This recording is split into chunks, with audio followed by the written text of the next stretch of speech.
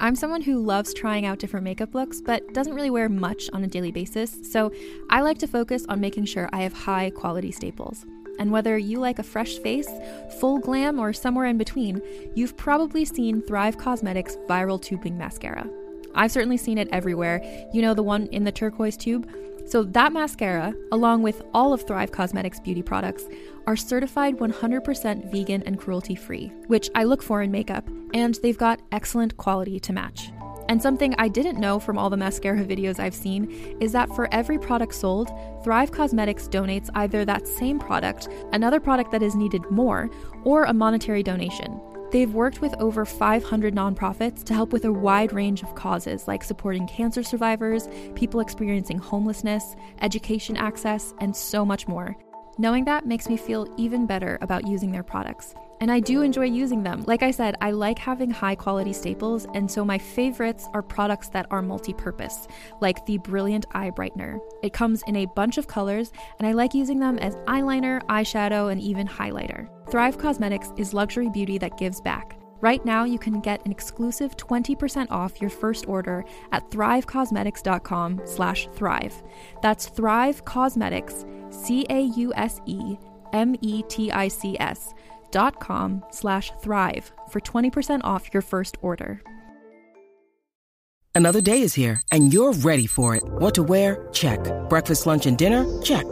Planning for what's next and how to save for it? That's where Bank of America can help. For your financial to-dos, Bank of America has experts ready to help get you closer to your goals. Get started at one of our local financial centers or 24/7 in our mobile banking app. Find a location near you at bankofamerica.com/talktous. What would you like the power to do? Mobile banking requires downloading the app and is only available for select devices. Message and data rates may apply. Bank of America NA, member FDIC. Hi, I'm Keegan. And I'm Madigan. And you're listening to Your Angry Neighborhood Feminist. This is a podcast where we explore the world through our own personal feminist perspective. All right, Madigan. Well, we just spent the last 10 minutes or so talking about your great adventure this week with your pupper. So if our listeners don't know, Madigan did share to our stories everything. I sure did. Your puppy, Penny, I mean, she's not really a puppy anymore, but she still feels like a puppy to me. She had she's our baby. Quite the adventure yesterday. She sure did. She scared me and Max to death. It was the worst thing. It was the worst 5.5 hours of my entire life. Our little girl slipped out of her collar, got spooked, and ran down a busy street. I have no idea how she crossed some of those busy intersections without getting hit or having any other animal come up to her or anything. Or any other person, because if I see a dog running around in the street, especially like without a collar or anything, like I'm like, Anthony, pull over. Like, we got to go get this dog. You know what I mean? I've done the same thing. I wonder if maybe she was too like scared or anything to go near people, but we think that she was probably running around for about 2.5 hours or so because someone on Nextdoor, thankfully, posted a picture of her laying in a stairwell. We think that because she really, really hurt her paws. She got a couple of her dew claws removed, and the pads of her feet are like mangled. It was horrible. They were so bloody, and she just found this stairwell, a shady, cool spot, and laid there for like 2.5 hours. Yeah, I mean, and I was telling you, yesterday was so hot. Anthony and I drove down to walk the streets to look for her, and we were walking for a little while, and I was like, oh my God, it is so hot out here. Like, we were sweating. Yeah. So I'm glad that she found some shade. And I had the stomach flu. Yeah. I still had the stomach flu when I was looking. Thankfully, the last time I went out, I think I was done puking, but I was still like so nauseous. I hadn't eaten. I mean, I was empty and I hadn't eaten since like the dinner the night before. So I was fully going on adrenaline. I was hot and felt like I was going to pass out. But yeah, I'm so thankful that she's home. She's doing okay. She's in a lot of pain. She's very cute because she's got like anti-anxiety meds and her pain meds, so she gets kind of glassy-eyed and cuddly. And she's all bandaged, all four of her paws. Yeah. Yeah, she can't really walk on the hardwood floor very well. She slips and can't really get a grip. She wanted to lay on the ground last night, and then Max and I went and had dinner in the next room, and she started crying because she couldn't get up. So we had to like pick her up and get her back on the couch. She couldn't get her grip on the hardwood floor to stand. I just want to say, I said it to you earlier. I hope this is a lesson to Penny Lane not to run away. You got it pretty good at home. It's a pretty cushy, comfortable life with people who love you. Don't run away. I know. And Keegan reminded me that I think it was like a week ago that I was like, my dog doesn't run away, because she literally, every time she's gotten loose from us, she'll like maybe run in circles around us, but then she doesn't leave our side. It was literally the last time we recorded, last week. I know. You were like, I know. You were like, Dorothy will run off, but Penny never runs off. And then this week you were like, oh no, Penny ran off. I couldn't believe it. I think she got spooked. We've got these 5 little dogs that live upstairs. They were outside. So I think that there was enough commotion going on that she just fled. And wasn't even thinking about it, and then probably didn't know where she was. But I mean, Max was out looking for the first half of the day, and I just pulled a couch cushion onto the floor, and I opened my door, so I just had the screen door. And I just laid there with Dorothy, hoping that she would like come home, pop up into the door. And I did all the online stuff while Max was running around. Our friend Kate posters that we luckily never had to make or use. So yeah, exactly. She never even had to make them. She sent me the file and was like, "Is this good?" And I was like, "We don't need it anymore." We thought about that after we left the house, because we have a printer now at home, and I'm like, we could have printed things ourselves, because we were asking people as we were walking around, like, have you seen a dog? Like, this is just and everybody would be like, no, but I'll keep my eyes open. And I'm like, okay, thank you, but also like, you don't have our contact information, so exactly, yeah, it makes it tough, but yeah, thankfully we never needed it. Thank you to Cindy, who found her and kept an eye on her and was so sweet. She had a little dog of her own, so Penny was safe with the dog lover. And yeah, we're so emotional still, and I'm exhausted. I'm sure Max is exhausted too. I bet.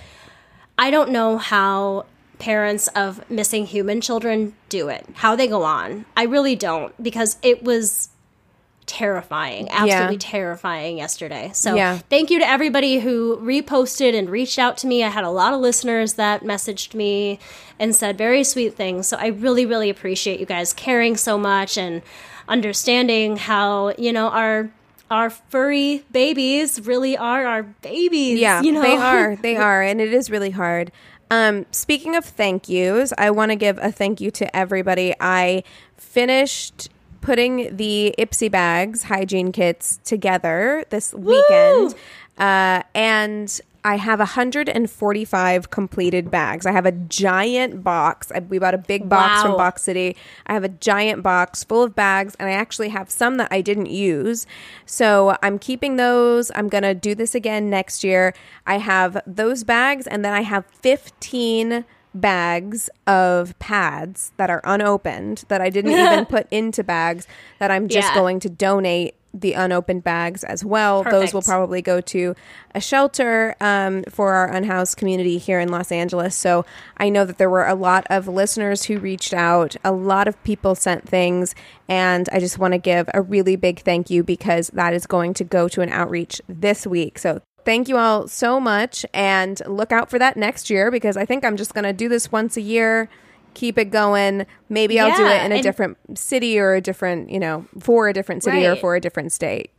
Well, and thank you for doing it. Like, I think it's such, I've thought about that for so many years and been like, I want to do that. And I never did anything about it. So the fact that you followed through with it and you got 145 bags filled with things, I think is amazing. So thank you for doing that. Really restores my faith in people, because the amount of people who wanted to come out, who bought things, spent their hard-earned money on somebody else to make someone's experience on this planet just a little bit easier, made me feel so much better, because I know that you and I, we're about to talk about the news. You and I spend a lot of time reading the news, and it can get really easy to start thinking that everybody sucks, and that's not the case. Yeah, so it isn't. Yeah, and I mean, hey, that was probably the biggest thing I learned yesterday too, is just the sense of community in the world and the kindness of strangers going so far. So, man, we are feeling all the love. Feeling good. We're feeling good.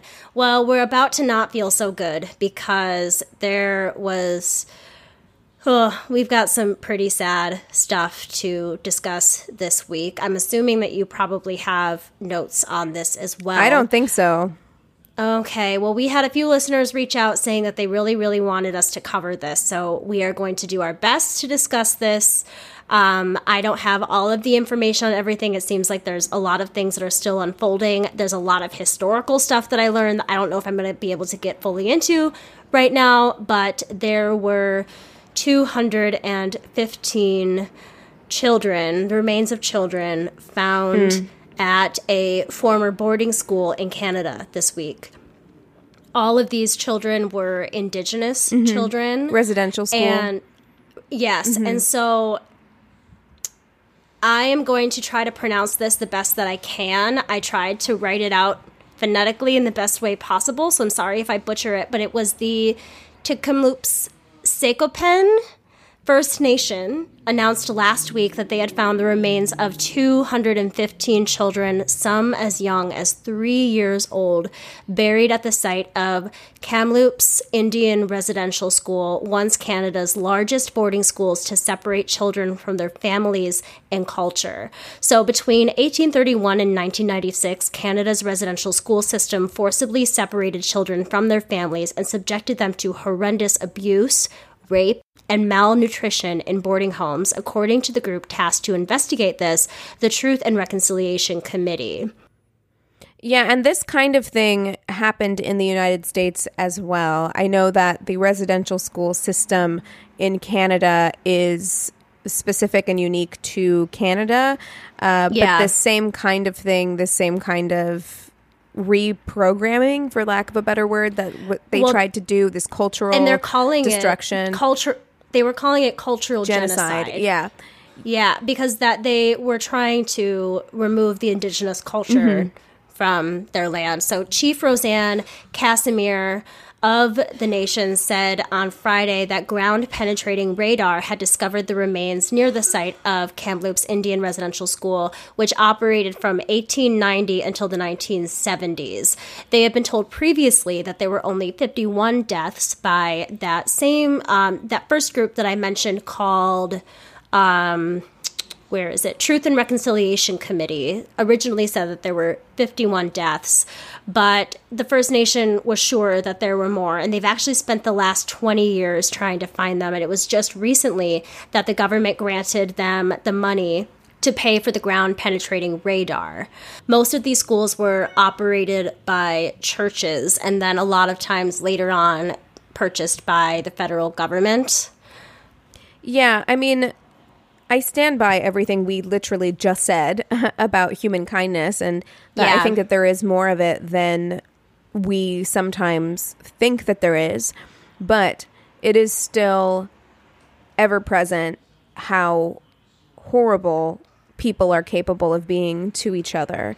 And specifically, you know, people are capable of being to people who are other than them.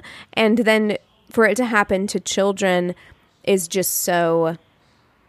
It just seems unfathomable to people like you and I that this could happen. I mean, it's this sad idea that, you know, trying to wipe away the culture of these children in order for the next generation not to be able to carry on those traditions is really, it's evil.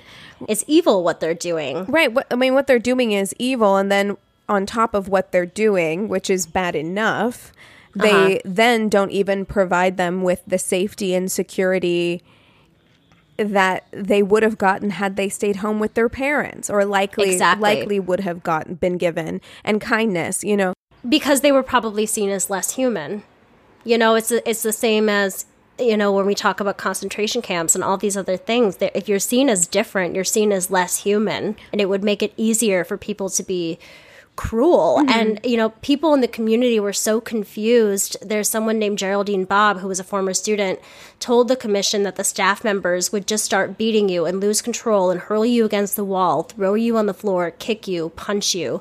And other children who would see their friends just disappearing would say one day your friend would be gone and you had no idea if they would be back or not. In 2015, the Archbishop issued a letter repeating the Archdiocese apology for the role the church played in the federal government's residential school policy. Yeah, it was the order that was running that particular school was an order called the Oblates of Mary Immaculate. So is this a Catholic This is a Catholic ordinance, and they ran the school until 1969 when the federal government took it over. But then the school actually closed in 1970, and they say that it's now a memorial. So updates on what's happening right now with the excavation and everything. They're saying it's going to take a long time to excavate and identify and return the remains of these children to their families for a proper burial. But that is the incentive right now, to take their time and get to the bottom of this. In response to the news, gestures of solidarity showed up across Canada, with one of the most documented being the leaving of empty shoes in front of legislatures, churches, and public buildings, which I'm sure, or I hope, that you've seen images of this on social media and such this week. It's incredibly heartbreaking, incredibly moving. And again, I'm glad that people are paying the respect that is needed to these children who lost their lives. And Prime Minister Justin Trudeau had flags on federal buildings lowered to half-mast, as have many other Canadian leaders. You know, it's just, I get really upset because how many lives have we lost to white supremacy, and how many lives have we lost to religion? Like, seriously, at this point, too many. It's upsetting to me, especially as someone who grew up as a religious person, and I've seen a lot of kindness in people from the church, and I'm not here to disparage anybody who finds comfort or solace in religion. I get it. I do get it. But at the same time, speaking specifically because this is an instance of abuse by the Catholic Church, how many of these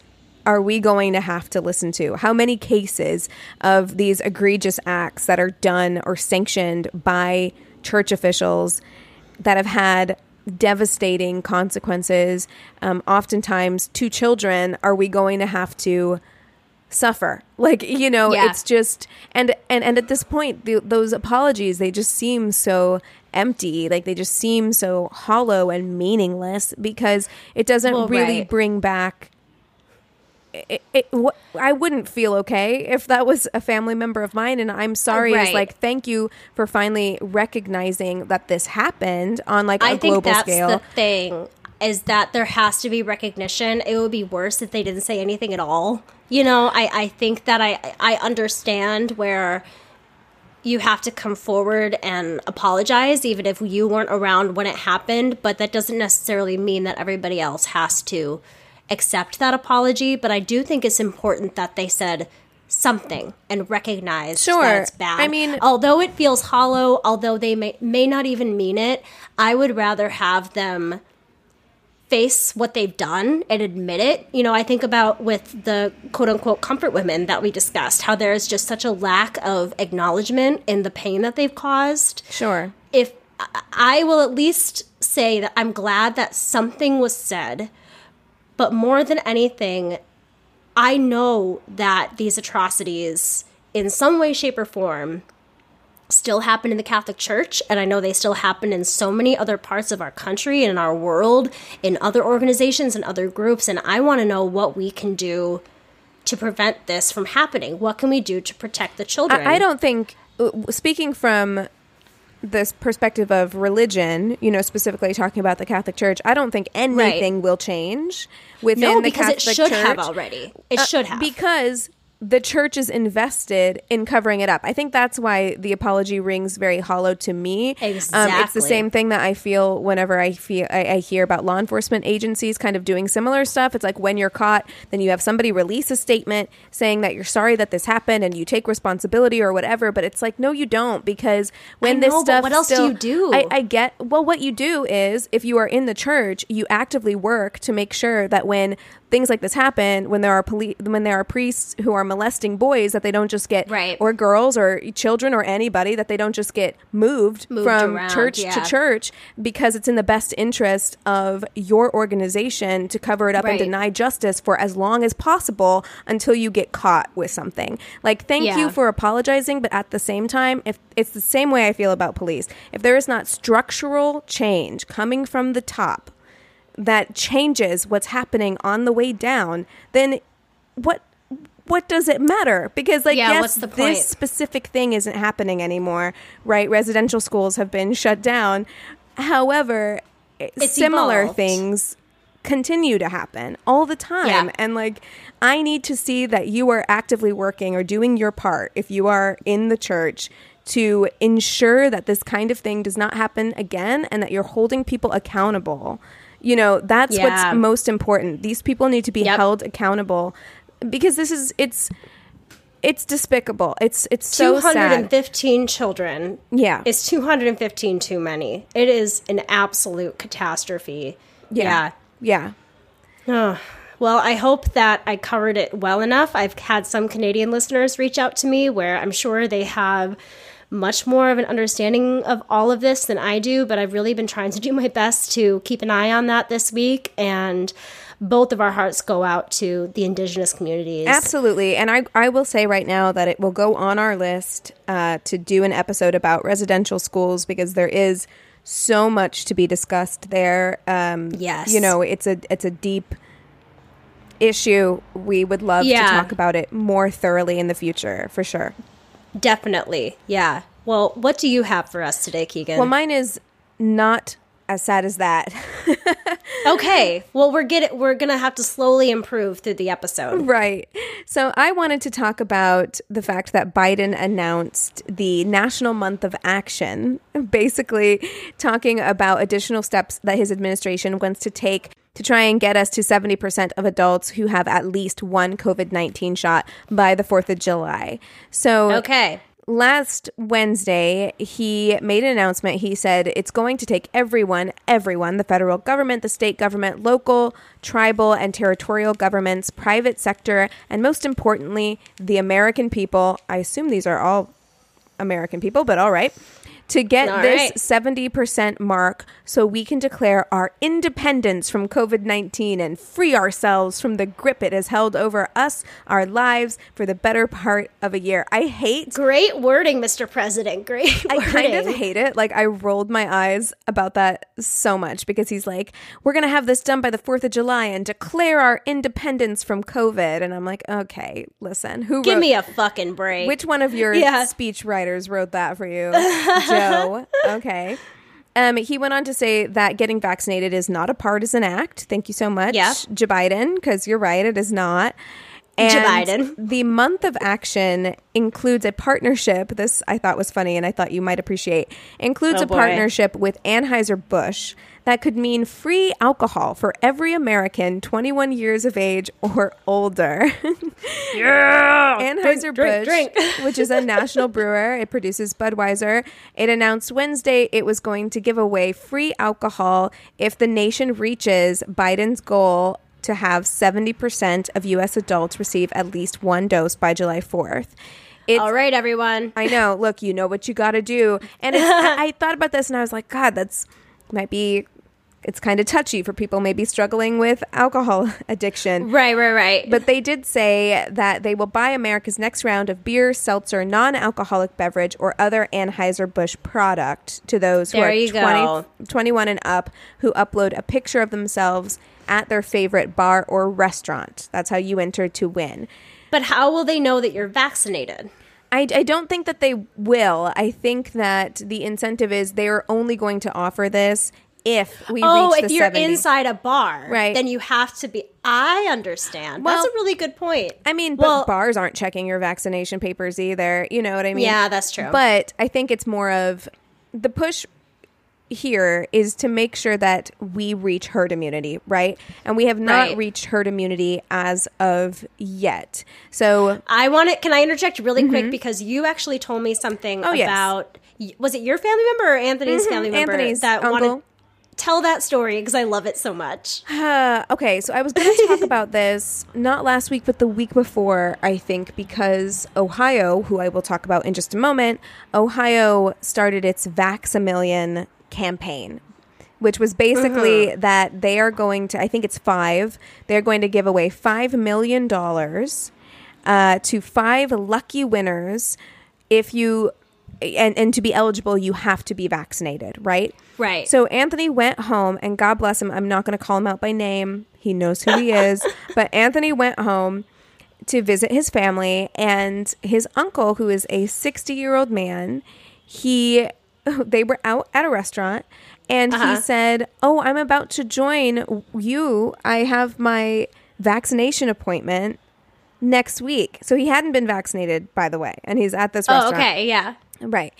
And they were like, "Why didn't you, like, you're 60, like, you've been eligible to get the vaccine for like a long why time. haven't you done it?" And he said he didn't do it because he wasn't going to be vaccinated until this Vax-A-Million thing happened. And he wanted to be eligible to win $1 million. So he got vaccinated. And listen, I understand that at the end of the day... I mean, that's a lot of money. And do you know who won, actually? Because they won, I think, last week. It was a 22-year-old girl who was on her way to purchase a used car. She's the one who won the first $1 million. So love it. Good for her. But so, yeah, his uncle didn't want to do it until this incentive program started. And I understand that it is net positive for more people to get vaccinated. We need to reach herd immunity. I understand that's why these incentive programs are coming about. And at the end of the day, it's a positive thing. However, it made me so mad because I was just like, look, if you don't have some kind of deep reason, moral reason for not being vaccinated.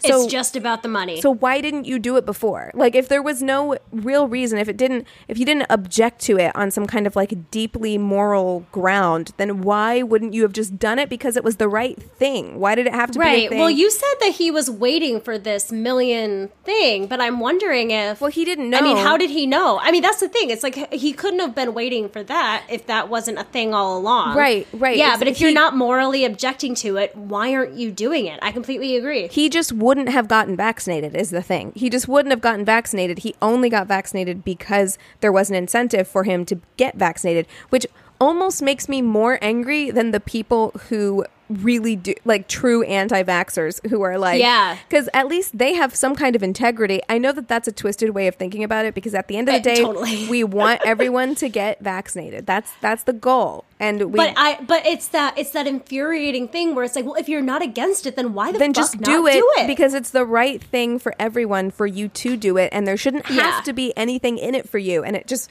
makes me mad. But anyway, whatever. He got vaccinated. It's all good. There are also new vaccination incentives that Biden has announced, including 4 of the nation's largest childcare providers will be offering free childcare from now until July 4th for Americans who have gotten the COVID-19 vaccine. That's huge. It's huge, yes. So he said KinderCare and Learning Care Group locations across the nation will offer free drop-in care to support Americans getting vaccinated, and more than 500 YMCAs will offer drop-in care during vaccination appointments. Bright Horizons will also provide free childcare to support more than 10 million workers employed at participating organizations. Wow. Also, I know that Uber is doing a free ride for people who can't get to the vaccine sites themselves, which I think is really great. There's all kinds of stuff. Like, I think in New York, Shake Shack is offering something. Krispy Kreme is offering something. And starting next week, thousands of pharmacies, including Albertsons, CVS, Rite Aid, and Walgreens, will stay open late every Friday in June in order to allow Americans to get vaccinated. Now, so this all sounds pretty good. Right. Conservatives and anti-vaxxers are pissed about incentives.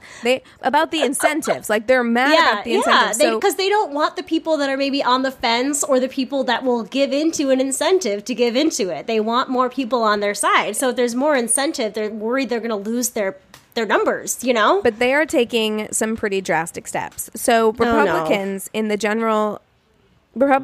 the state General Assembly in Ohio are pushing sweeping legislation to weaken Ohio's vaccination laws. This is a response to Mike DeWine, who's the governor of Ohio, his Vax-A-Million plan. So for and this is for all vaccines, not just for COVID-19. So on May 26th, anti-vaccination activists crammed into the House Health Committee hearing room to testify in support of House Bill 248. The legislation would ban vaccine requirements on customers, employees, or students from businesses, hospitals, nursing homes, K-12 schools, colleges, daycares, and others. It would also prevent governments, insurers, or businesses from offering incentives to people to get vaccinated or even requesting that people get vaccinated. So you would not even be able to say you need to be vaccinated to do anything. You wouldn't be able to bring it up at all. And we're not just talking about COVID-19. We're talking about any vaccination. Any vaccine. Right.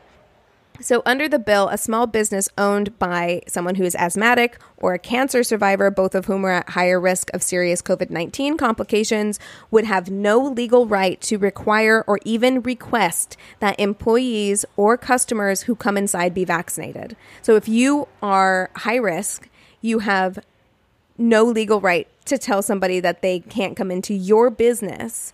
Yeah. Which is madness. That is madness because from what I understand, it's kind of been like, you know, once the mask mandate or whatever is lifted, it's still up to individual stores and businesses to say whether or not they want you to wear masks or not. Right. I mean, and so much about what conservatives have been upset about with these statewide mandates, right, with social distancing mandates and small businesses being closed down, is that it infringes upon the right of the business owner to make decisions, like having that you have to have mask mandates inside and things like that. And like this really infringes upon the right of a business owner. How ironic. Right. And they would be making this decision in the interest of their own health. You know what I mean? And you're saying they're not even allowed to request it. I highly doubt that this will pass, but it is just kind of, it was wild to me the lengths that someone would go to try and stop other people from getting vaccinated. Yeah. It's wild to me. I'm amazed that the anti-vax movement has even become what it has. Like, I remember years, probably like 10 years ago, when I first started kind of hearing about all that, being like, well, you're in the minority. Like, you're fucking crazy. Like, what? That's insane. I can't believe that it's become, I mean, COVID-19, I think, was like everything they could have hoped for, you know, in that movement to be able to like get their word back out there. I just can't believe that there are so many people out there. Social media really pushed things really far, and celebrities started hopping on the bandwagon and opening their big mouths. Jenny McCarthy, you know, and it was just like, yeah, I feel like it had a really negative effect. But the reason why we're trying to get to 70% is so that we can reach herd immunity. It is important in order for us to feel truly safe being out maskless around people without, you know, engaging in the same kind of social distancing that we have been for the last year. We can't just trust that everyone around us is vaccinated. So we at least need to make it to that 70% mark. And the CDC shows that 12 states have met the Biden administration's goal to have 70% of adults with at least one dose of the vaccine. California, and Maryland I had a feeling. recently joined Connecticut, Hawaii, Maine, Massachusetts, New Hampshire, New Jersey, New Mexico, Pennsylvania, Rhode Island, and Vermont. And at this moment, the CDC shows that 62.8% of the U.S. adult population has received at least one dose, and nearly 41% of the total population is fully vaccinated. So we are on our way. So I understand that these incentives exist for one final push in that direction to try and make it happen. So, and hey, if that's what some people need, I guess it's fine, I guess. I mean, I'm not thrilled about it, but you know what? If that's what it's going to take to get us to herd immunity, to get us back to normal, I'm here for it. So I mean, if businesses are willing to spend their money on doing something like that, I say go for it. So we're not going to have time to really get into this, but I wanted to mention it because I have a feeling that a lot of our listeners have seen this week. And that is the picture of Ellie Kemper. Those were my notes. I had, hold on. I have a ton of notes on it. I don't think we're going to be able to get into it, but I needed to mention it. But she was crowned the Veiled Prophet Queen of Love and Beauty in 1999 at a ball in St. Louis. And Google the Veiled Prophet Queen of Love and Beauty because we're not going to be able to get into it, but it was started by a former Confederate officer and his brother. They historically excluded Black and Jewish people until 1979. And it's essentially, it was started as a way to keep the power and the money with the rich white people in St. Louis. And it was to celebrate the richest and the most established, influential people in St. Louis. And Ellie came from a very wealthy and influential banking family in St. Louis. And she's even said herself that she had a very privileged, nice, warm childhood. So in the I think they said in 1979, they started to allow Black and Jewish people into the group. Why any Black person would want to join this group? Because that only happened after a lot of civil rights protesting in order for that to happen. There were tons of protests, yeah. And I think it was just so that would end. I don't think that there are a lot of Black or Jewish people that would want to spend their time with a group like this, but I think it was just to kind of like end that exclusion. They did make a statement, saying, we are dedicated to ending racism and blah, blah, blah, blah, bullshit, whatever. They've changed their name to try to kind of distance themselves from the whole thing. But Ellie Kemper is now being called the KKK princess. This was not affiliated with the KKK. No, but it wasn't. And I will say, if you look up old, I went down a rabbit hole of like looking up old pictures and old drawings. It's gross. This is prior to the KKK, right? So this is before the KKK, but the outfits are similar. Like it's pointed hoods, face covered pointed hoods. It looks very similar, and this is gross to me just because I think that the classism alone, outside of the blatant racism, is gross. We don't need more things that celebrate rich people. They're rich. Yeah. That's your prize. Congratulations. Yeah, exactly. Congratulations. So it's very gross. However, I'm willing to give Ellie Kemper the benefit of the doubt in this situation because she was a teenager. And I think at that age, this was probably looked at more as something that was, you got to be a pretty princess and go win a pageant. I don't necessarily think she was thinking about the political, socioeconomical, civil. But at the same time, if you look at what we talked about earlier this year, I don't know if I talked about it with you, but I know I talked about it with the Date Card podcast when they were guests on our show while you were gone. But if you look at Rachel Kirkconnell from The Bachelor this past season, and she went to an antebellum ball when she was still, I think she was 19 or 20. Sure. I do think that's different. I think it's different because by the time Ellie Kemper was crowned the veiled whatever queen, it wasn't an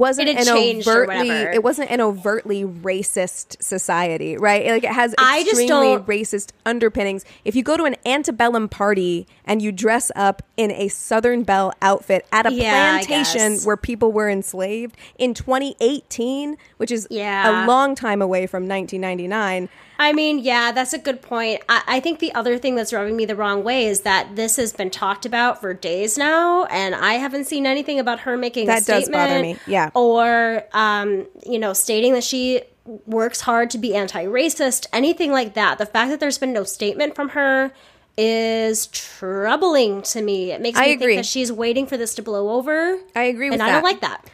I definitely agree with that. Yeah.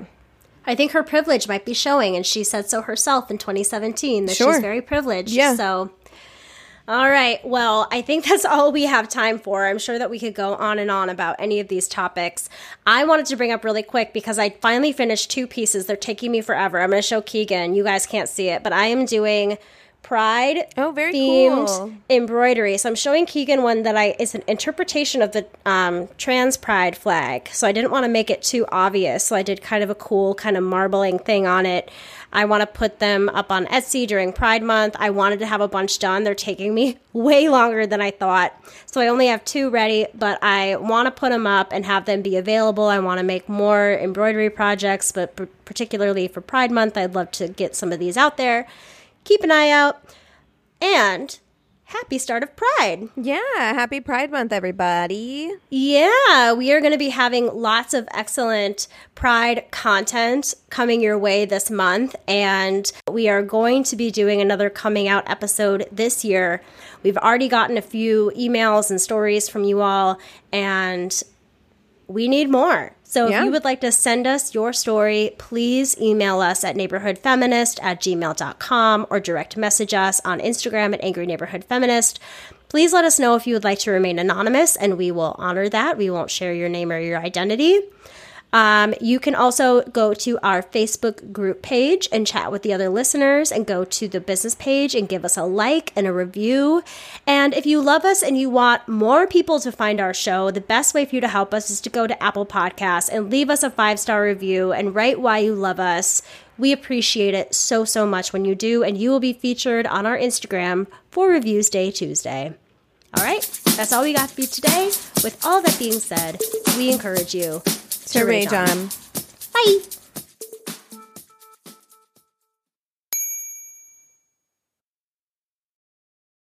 Hey there, this is Justin Bartha. I made a funny new podcast, King of the Egg Cream. It has the greatest cast in the history of podcasts with actors like Louis Black. I'm torn by my feelings for 2 women. Bobby Cannavale. You can eat it, or if someone hits you, you can put it on your cut. Melanie Linsky. I wonder what these marvelous things are that look just like boiled chicken feet. Jason Ritter. I can break things and pick locks and kill people. Michael Stuhlbarg. The whole point is to inspire people that they should make themselves better. Ari Grainer. No, don't whet its appetite. What are you, an idiot? Me, Justin Bartha.